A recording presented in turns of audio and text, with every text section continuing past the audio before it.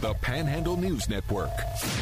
The views and opinions on this station do not necessarily represent the Panhandle News Network, WEPM and WCST, or West Virginia Radio Corporation.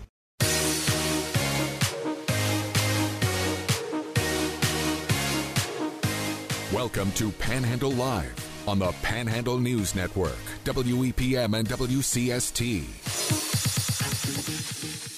Broadcasting from the Hoppy Kercheval building in Martinsburg.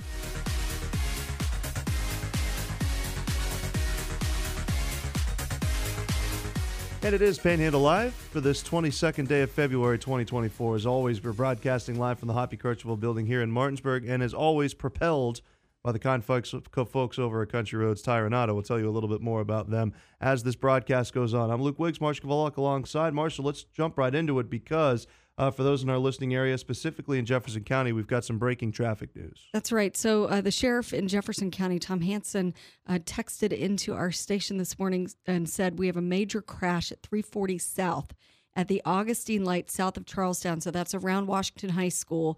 Expect long delays, he says. Expect long delays. Now, we're not seeing it right now. Are you seeing it now on West Virginia 511? Use your Waze. Unless you are a customer of AT&T, apparently, in which case that might be a little difficult. But good for you that you're listening to the radio this morning, because we can tell you that 340 South in the area of Augustine Avenue at that light near the high school is there going to be long delays there. So just be mindful of that. Also, there was a pedestrian struck incident in Jefferson County near Summit Point. I've reached out to the state police. They are releasing information about it directly. Hopefully we'll get that this morning. And when we do, we'll let you know about that in our newscasts. We try to get that stuff out to the public as quickly as we can. All right, very good. And like you said, we'll continue to update you on that. I'm looking at the 511 page right now, so keep that radio close by, especially if you don't have cell service this morning, Marshall, like our first guest. My goodness. Well, first of all, let's introduce her. Executive Director of the Eastern Panhandle Empowerment Center, Katie Spriggs, joins us. Welcome in. I am joining without cell service, but thank you for having me. Well, you know, there are good things and bad things. Like, I've been off my major social media for a bit, and sometimes it's kind of a bit peaceful. But speaking of peace, we had a couple of major incidents at the end of last year here in Berkeley County involving domestic violence.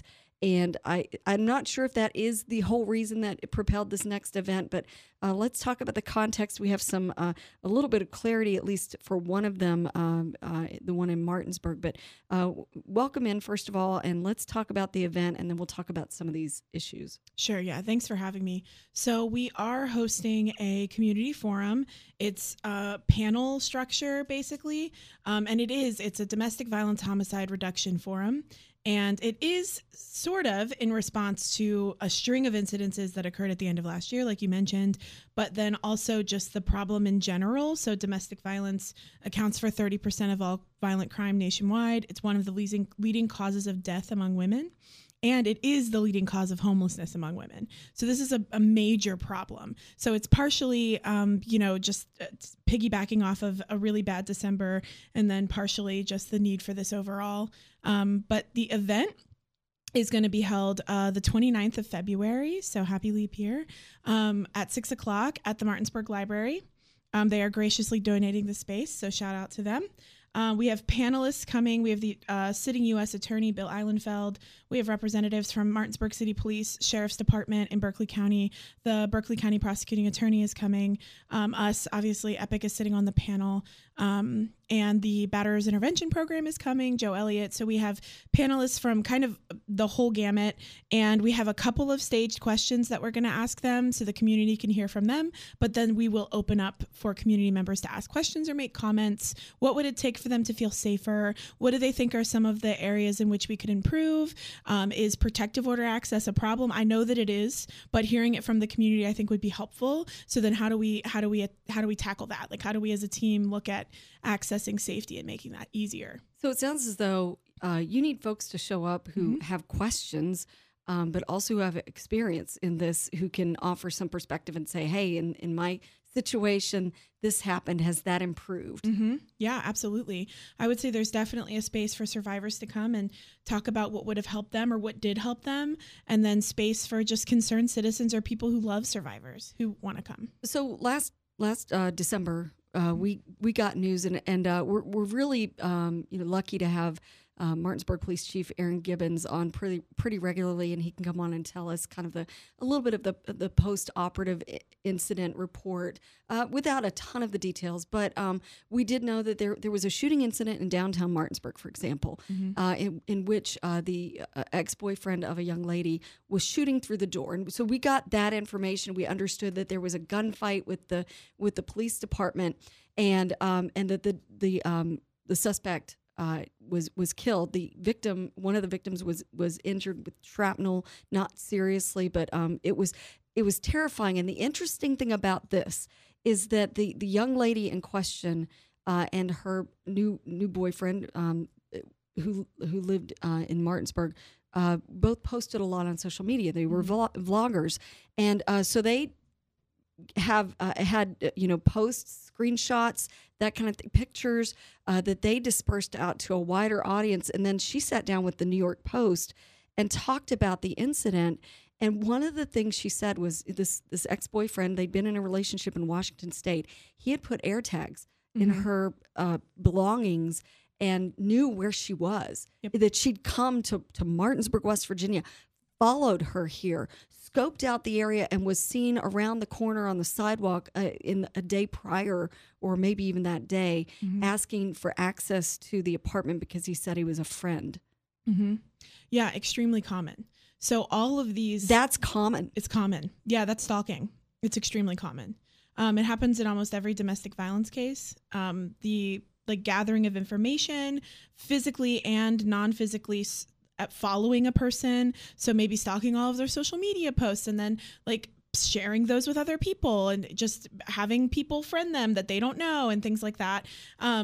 And it's so funny because there's this case from the 90s, a stalking case that kind of began the national movement to address stalking. And it happened almost exactly the same way this one happened. So she relocated to a different city. At the time, the stalker checked his gun at the airport and flew with it because it was post 2001. This was post 9/11. There were little restrictions around flying with firearms. So he flew to her new city. He hired a PI. He then impersonated a PI, talked to a mail delivery person, asked if they had seen her. They had, gave him the address. He shot her, shot himself. And that began this sort of movement to end stalking. And it's interesting that this case follows that with modern technology obviously included. But this tells you that we haven't solved the problem, right? There is still this access issue where people can easily rather stalk people. She probably thought, I'm in a new, different state, clear across the country. Yep. And the air tags. Yeah. Probably had blocked him from all, from a lot of her social media. And she said in this interview with the New York Post, she said, he had evil in his eyes. And she was texting him while this was going on. She had a post of a text exchange with him that when he realized that he had shot her, it didn't. He said, "Oh, I didn't mean that to happen. Just meant to kill, the boyfriend." Yes, and so looking at this, it's so messed up. Yeah, it's definitely the exercise of power and control, which is what domestic violence is doing your best to maintain power over other. So power over the victim. Thinking probably that if he killed the boyfriend, she'd come back to him, which we realistically know that that's not what would happen probably. But that's power and control. That's the cycle. That's really scary. And in the text, while he was in this, getting ready to have this gun battle with the police, presumably, according to the screenshot that she, was posted on social media related to this case, he was saying, leave him. And she says, well, surrender. So he was still trying to negotiate up to that point. A chance. Probably because what abusers will see is that all of their efforts to maintain power and control before had worked. So they had probably had a historically violent relationship. Over a decade. Yeah, a historically violent relationship. Yeah, and then if I do it again, she'll come back because that's what has worked before. So it's like I'm just going to... And then the most dangerous time for survivors is when they leave their offender. As you can see, right? Both of these situations, that was the case. And the presence of a firearm in a domestic violence relationship increases the risk of homicide by 500%. So the sheer presence of a firearm just in the relationship. So we want to hit that event one more time, but what are some, if someone is listening to this and it's just sounding alarm bells, what are some things, action steps that someone who is in a kind of relationship like that and is a little scared could take right now? So you can reach out to us to Epic on our helpline, which is 304-263-8292. Or if you're not quite ready to reach out yet, some safety tips I would suggest is in whatever method you can, start squirreling away some funds. So whether that's if you have the means to open a new bank account that the abuser doesn't know about, if not, I one time worked with a survivor who was hiding cash in the cushion of the couch. So if you can just, $5 every now and again, hide it off. I would be careful if money is a trigger, that this wouldn't trigger an abuser, like don't do large amounts. If you can set up spare sets of keys, because often if survivors go to flee, abusers will take their keys. So if you can have like a second set of car keys or house key or whatever, if you have a safe person that you are set to go to. So if there is an explosive incident, this is where I'm going. Katie Spriggs is with us from the Eastern Panhandle Empowerment Center. Let's talk about that event one more time and who can come and how to make take advantage of it. Sure, it's open to the public. We do suggest that participants be over 16 years of age just due to content, but parents are welcome to make that decision for themselves. It is at the Martinsburg Library, 6 p.m. on February 29th. We imagine that it'll end around 8, and we are serving light refreshments. Very good. Well, we really appreciate what you do in the community, and we really appreciate you coming in and giving us the time today. Absolutely. Thanks for having us. We're going to take a very quick break and continue the conversation in just a moment here on Panhandle Live. You're listening to Panhandle Live on WEPM Martinsburg and WCST Berkeley Springs. Scratch my back with lightning bolt. Thunder rolls like a bass drum note.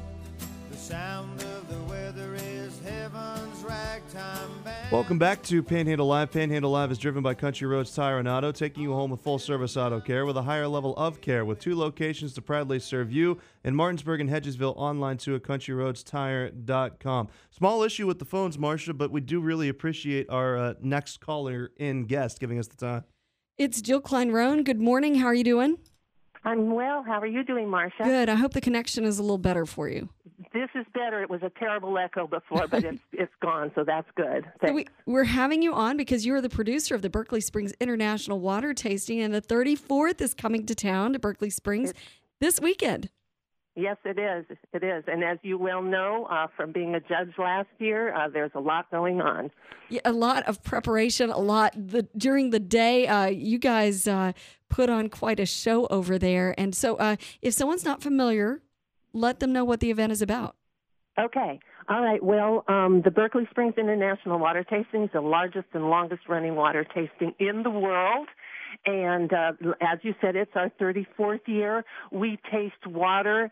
We taste municipal water. We've got an entry from Australia this year, Canada, all over the United States. We taste bottled, non-carbonated water. Again, this year we've got 14 different countries represented.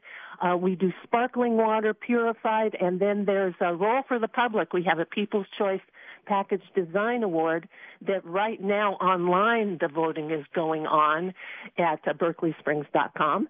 And also all day Saturday while the judges are tasting water, then the public who comes to the Country Inn right in the heart of Berkeley Springs can also vote for their favorite package. And it really is an event, and the public, the community really does come out. It's interesting when Jordan and I were there last year. It seems as though we're there judging, but we feel like we're being observed as well, and lots of stakeholders are watching, not only in that room but around the world. Yes, yes, and that's what's so exciting now that we've got the live stream is we know that the people are watching, the people in Australia. I've been communicating with them, and over the last couple years when we've announced winners at the end of the evening, there are people watching and they find out as everybody else in the room finds out at the same time. So it's a far cry from when we started 34 years ago when I would go into the room and start making phone calls to let people know that, like the AP wire, and just put it out on the press. And sometimes it took days before people actually found out the results. So it's pretty exciting, like you said, and the excitement really does build throughout the day, and especially in the evening as we're tallying the votes after the judges are all finished, and everyone, the room fills up waiting for us to announce the results and for the famous water rush at the end.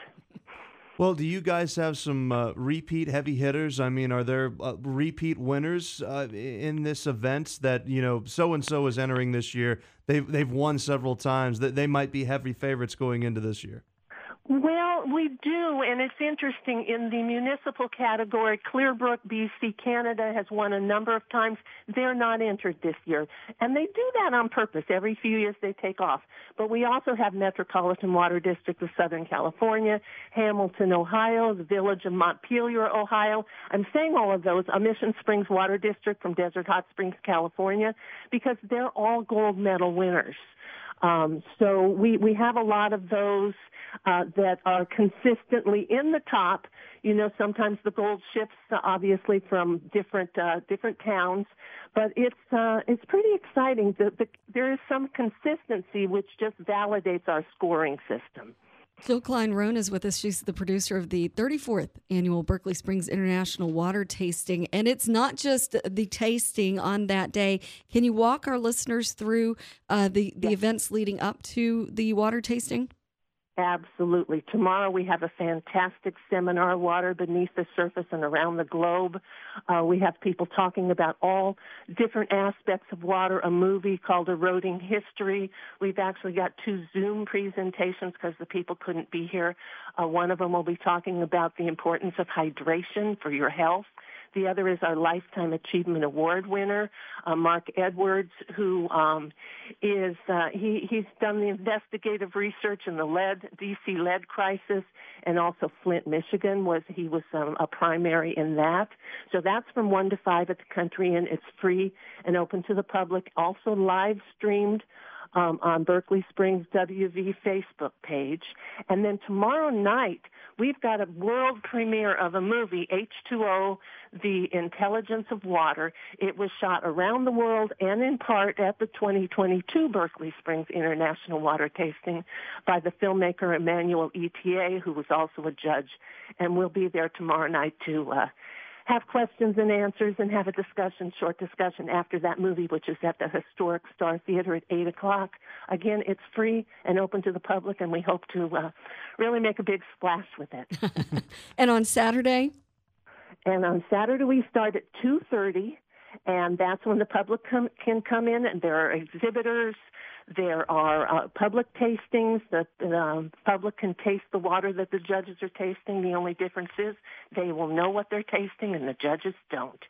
And so that's from 2:30 to about 4:30. We take a break for dinner and come back at 6:30, from 6:30 until about, till it's all over. Till 8 as the judging goes on. We shut down the package design judging, and all of the other judges are finished. We'll be tallying the votes. There's a reception put on by the Country Inn, and then we show we present the Lifetime Achievement Award and announce all the winners.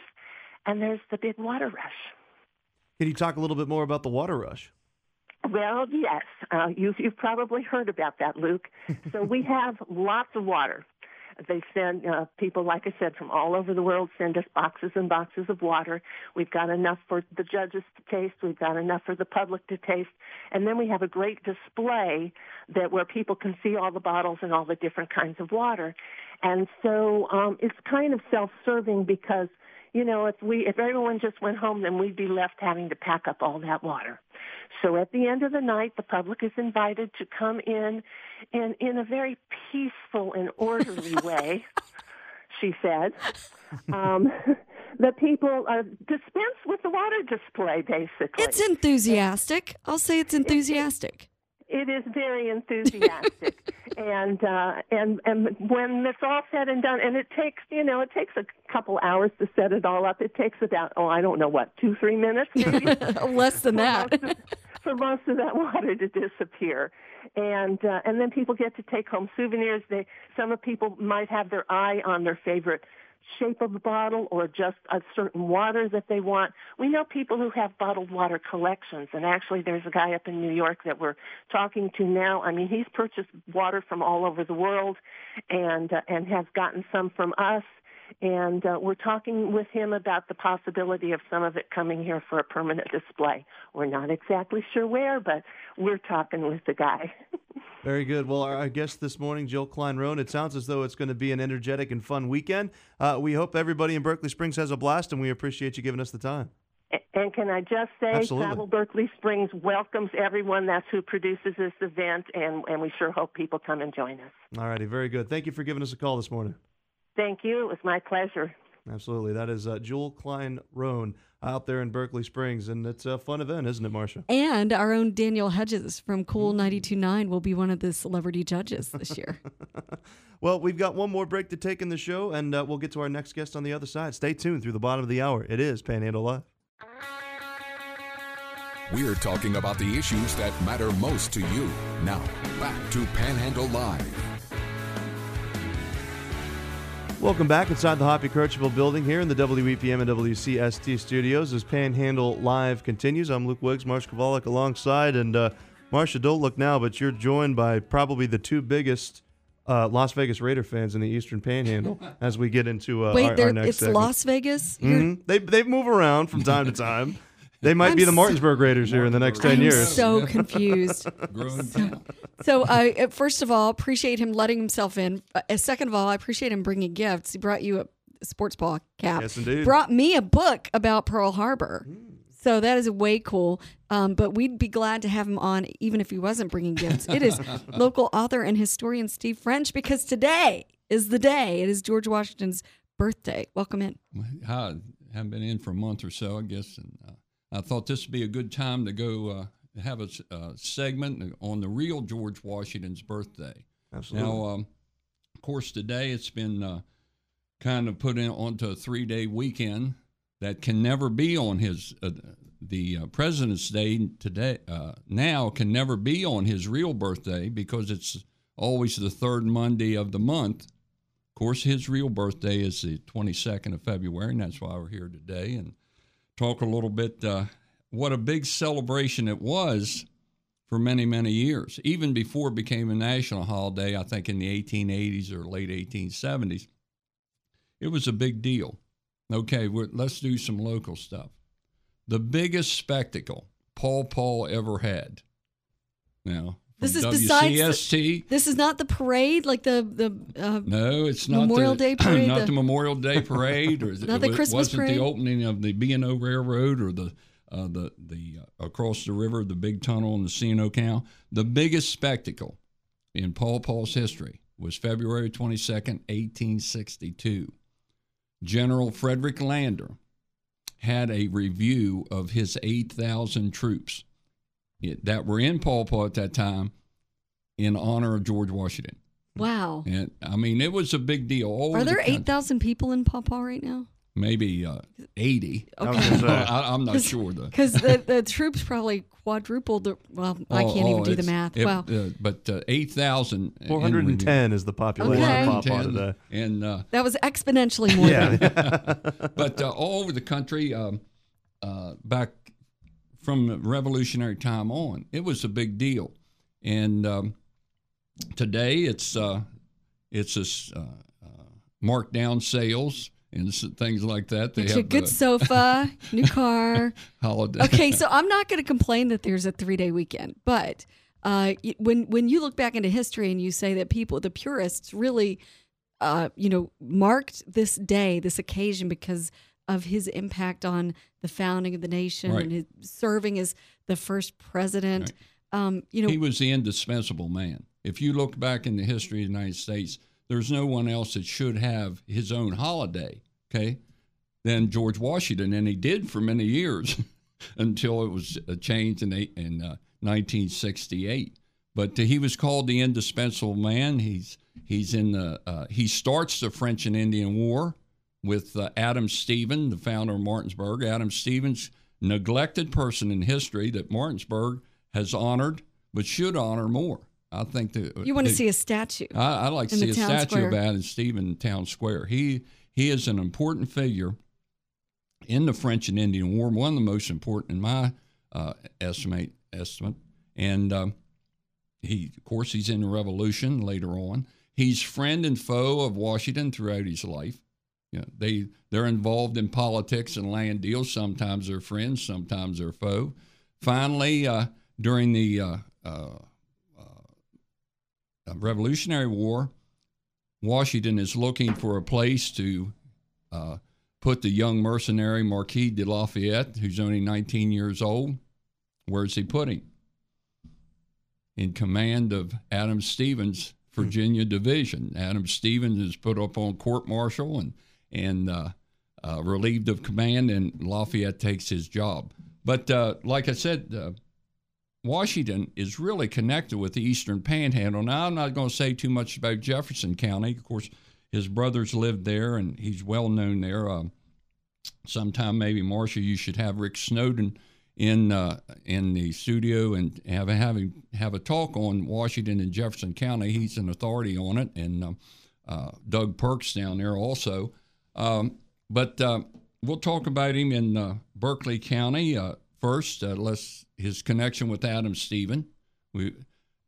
Adam Stevens and George Washington start the French and Indian War. And what year? I'm sorry. Can you talk? That story is one that I've heard before, and I don't want to get it wrong. Can you talk a little bit about that, because it ended up being a little bit of an unfortunate. They ended up killing a message carrier, didn't they? Killing an ambassador. Yeah.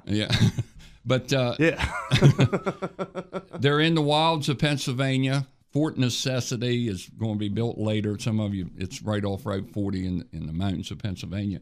But what's going on? The French and the English are both.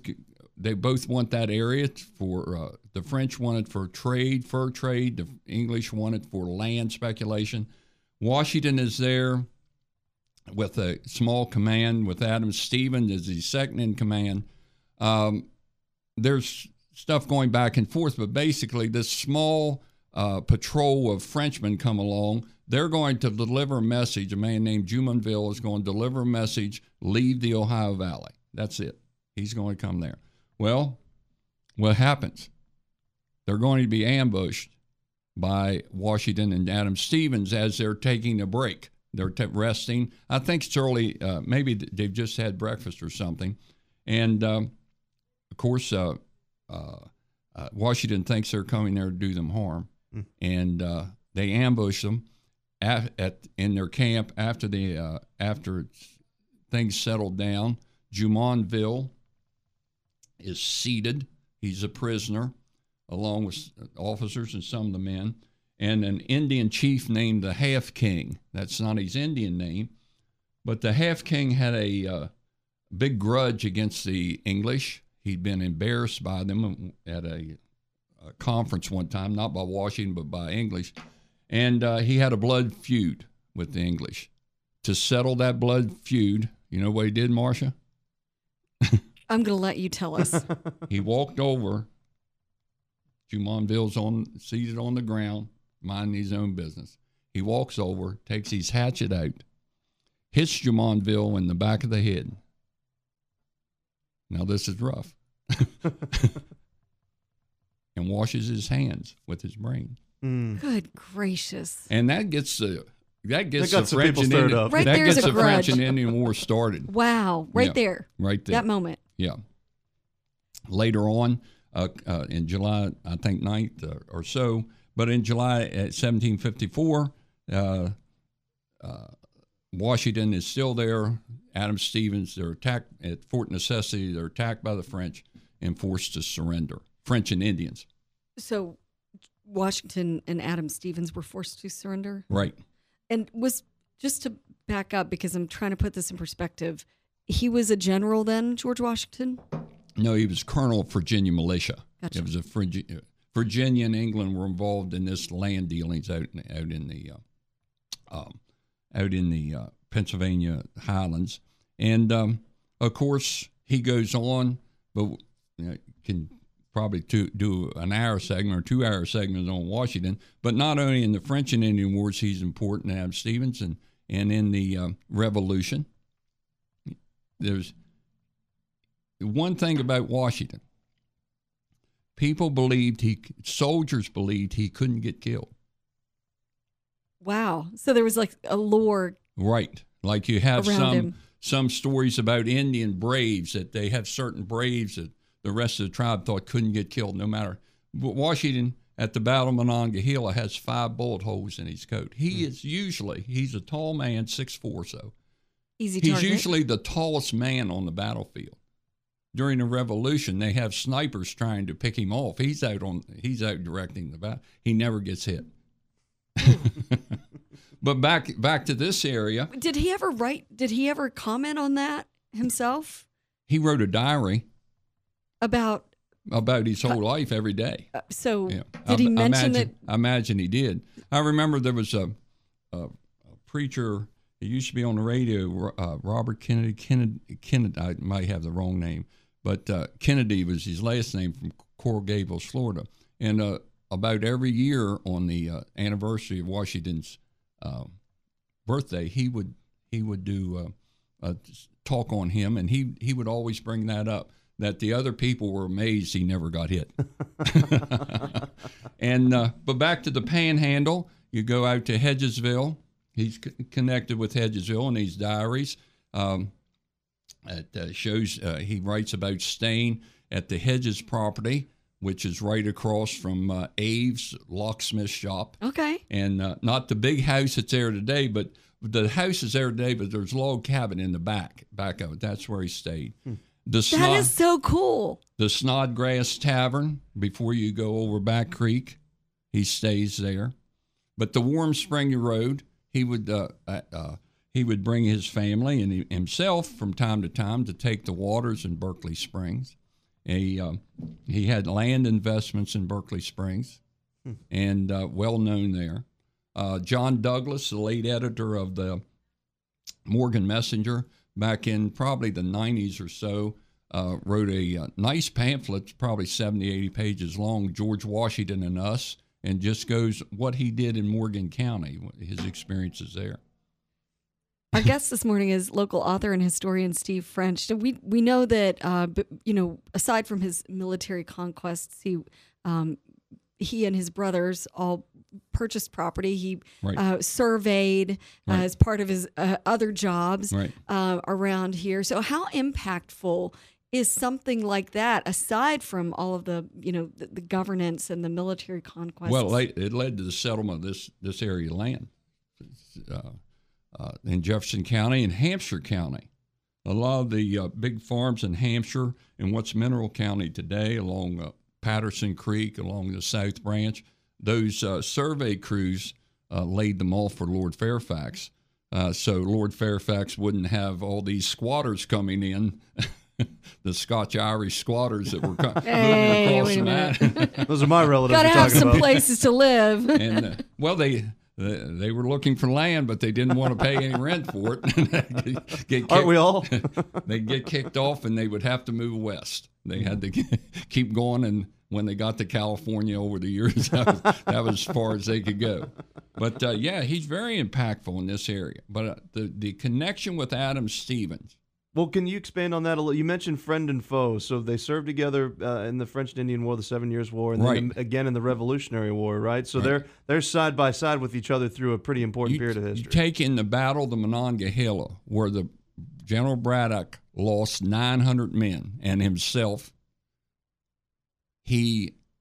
Adam Stevens and the Rangers from Frederick County opened a way up for the survivors to get back across the Monongahela River. They went into the woods and took on the Indians in the woods rather than staying in formation and being shot down.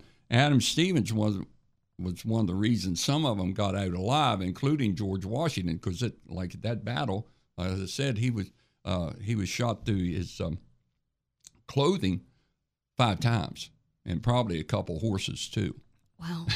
So he's a big target, yeah. So Adam Stevens, rallied them to a safety point or held off what he did, the Indians had attacked head on first, and then they seen they weren't going to be successful, and they spread out into the woods where they couldn't be seen. The British are in a clearing, and the battle goes on for 3 hours. But Adam Stevens and other rangers will go into the woods and open up a corridor so the survivors can get out. So you mentioned the Rangers going into the woods, but at that point, did the military men still fight in formation? Yes. Were they lining up? The English did, but the Virginians wouldn't. The Virginians and English couldn't get along together all the way. A little precursor for the Monongahela. They didn't like one another, and but these Rangers helped to save them. Of course, they took heavy casualties when they went into the woods. But Adam Stevens, and they would be involved in politics.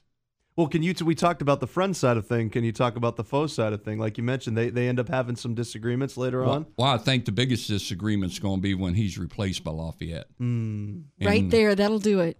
And I was at Yorktown one day, and a young park ranger lady was giving a talk about Lafayette, and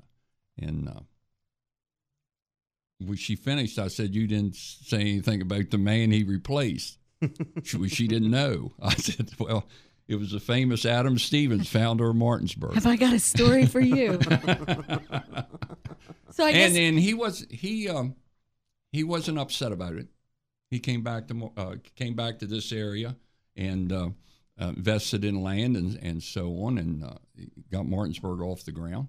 And obviously things worked out for the Continental Army after right. that too. Yeah, so can't complain. And it was a lot of politics that was involved because they wanted French support, and Lafayette was a nobleman of France. And the thing about Stevens, he's not one of the first families of Virginia. He was a Scottish immigrant. He had been a doctor in the British Navy, and even fought a battle against pirates there, which he won. When the captain wanted to surrender, he got some men and took a cannon. When the pirates going aboard the ship, they shot him. And but he wasn't one of the first families of Virginia. He wasn't a Lee. He wasn't a Washington. So today we, though he was a very important figure, he's back in history. He's back in history. And of course, Steve French leading the effort to get a monument, a permanent monument. I think they should have something down the square. I mean, Martinsburg, look at Hack Wilson. Yeah. Great baseball player. My great uncle used to run around with him in Martinsburg. So, That's so cool. They weren't eating chicken wings then or anything, but they so many good stories. Yeah. So before you have to leave us, if you had something to just tell the listeners about the importance of George Washington and his family here in the Panhandle, any other tidbits or ways folks can find out more? Well, Washington probably has as many books, or not as many as Lincoln. Of course, Lincoln's the leader as far as books, but the library is full of books on George Washington, and people interested in finding out what he did in the Panhandle. I'm sure there's some websites that you can get on and just type in it wouldn't be Martinsburg then, but type in Charlestown, Virginia, or Berkeley, Spriggs, Bath. Type in Bath and George Washington, and you get stuff. But he should have his own holiday. I mean, this stuff of having a 3-day holiday, this stuff of having a 3-day holiday for the indispensable man. That's what he was called. Mm.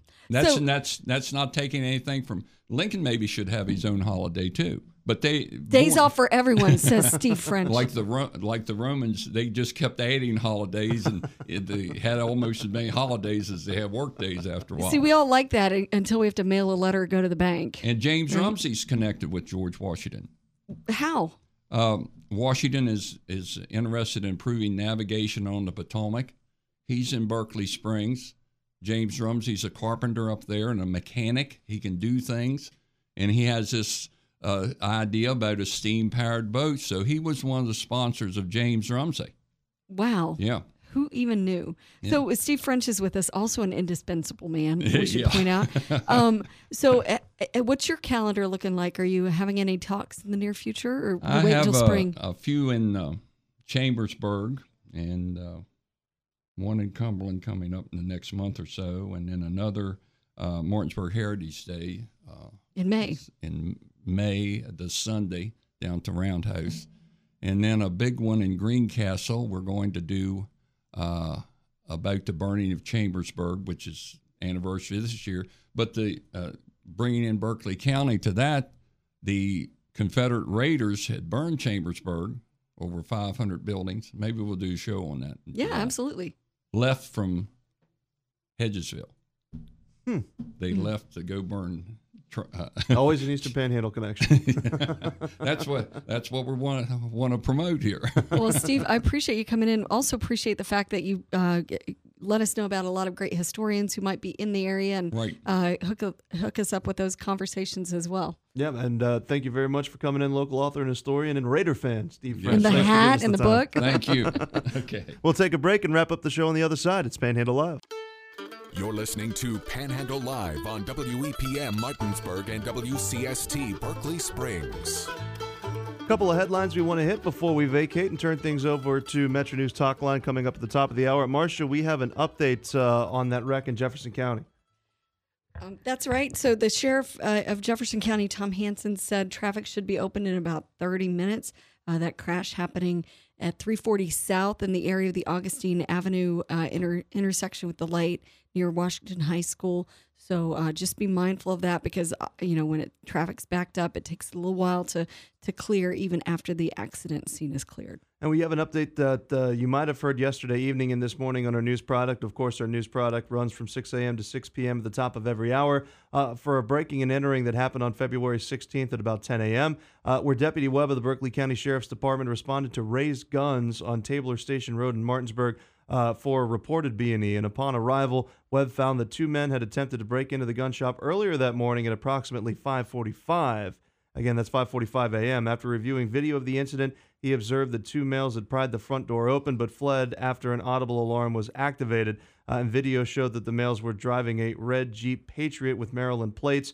They were able to check DMV files and found that the plate was stolen from Howard County, Maryland, and should have been displayed on a 2013 Chevy. So then the story goes on to say at approximately 3:45 in the afternoon, Deputy Webb and other patrol units responded to a disturbance in progress at Melville Drive in Inwood, and then upon arriving at the scene, they observed a red Jeep Patriot sitting in the driveway of a residence and saw that the vehicle was bearing the same plates and the registration is the vehicle that was breaking that attempted that breaking and entering at raised guns earlier in the morning. Once contact was made with the occupants of the residence, Webb observed two males who matched the description of the two males who had attempted to break into raised guns and noticed that the men were still wearing the same clothes that they had been wearing from the video at the shop. The men were identified, Dontrez Johnson and David Taylor, both who are 23 years old from Baltimore, and they were taken into custody. So an update there. Yeah, and thank you to the Berkeley County Sheriff's Office. Chief Administrative Officer Eric Burnett sent that press release out, and we were able to get that on the air really quickly thanks to Daniel Woods. But Burnett says this was outstanding police work, and when you put those pieces together and realize these gentlemen were coming from Baltimore, they had a stolen vehicle with separate stolen plates, and they were trying to break into a gun shop. There's nothing good. I can't think of any good outcome that would have come from that had they not been halted. Coming up, another edition of Metro News Talk Line, a busy show lineup per usual for Hoppy Kercheval. The Deputy House Speaker, Mount Rohrbach, will be on to lead off the show. Kent Leonhardt, the State Ag Commissioner. But, Marcia, I think a lot of people are going to be interested for the 10:33 interview with Jeff Jenkins because we're going to start to get more details about the police stopping Transportation Secretary Jimmy Riston. So, yeah, that obviously there's a lot of conjecture around that. We don't want to be one of those conjecturing, but the police department in Charleston is looking into that traffic stop with a more investigative lens now, and hopefully Jeff will have an update for us. Well, that's going to do it for us. Another edition of Panhandle Live. We really appreciate our guests this morning. They had Katie Spriggs from Epic, Jill Klein, Rone as well from Berkeley, Springs, and then local historian and author Steve French. We're going to be posting this episode on our Spotify coming up here in just a couple of minutes. That is Panhandle News Network on Spotify. Encourage you to stay tuned for Metro News Talk Line, and I encourage you, we've got some high school girls sectional basketball tonight as Washington takes on Musselman. That game is going to be tipping off at 7 o'clock this evening. You're not going to want to miss that. For Marcia, I've been Luke Wiggs, and we will talk to you tomorrow.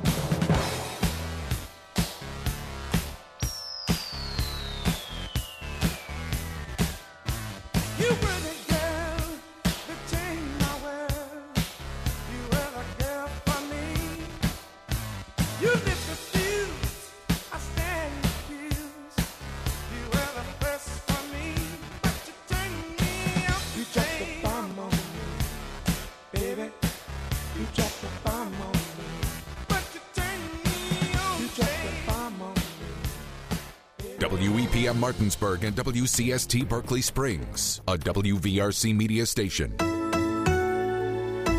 We're proud to live here, too.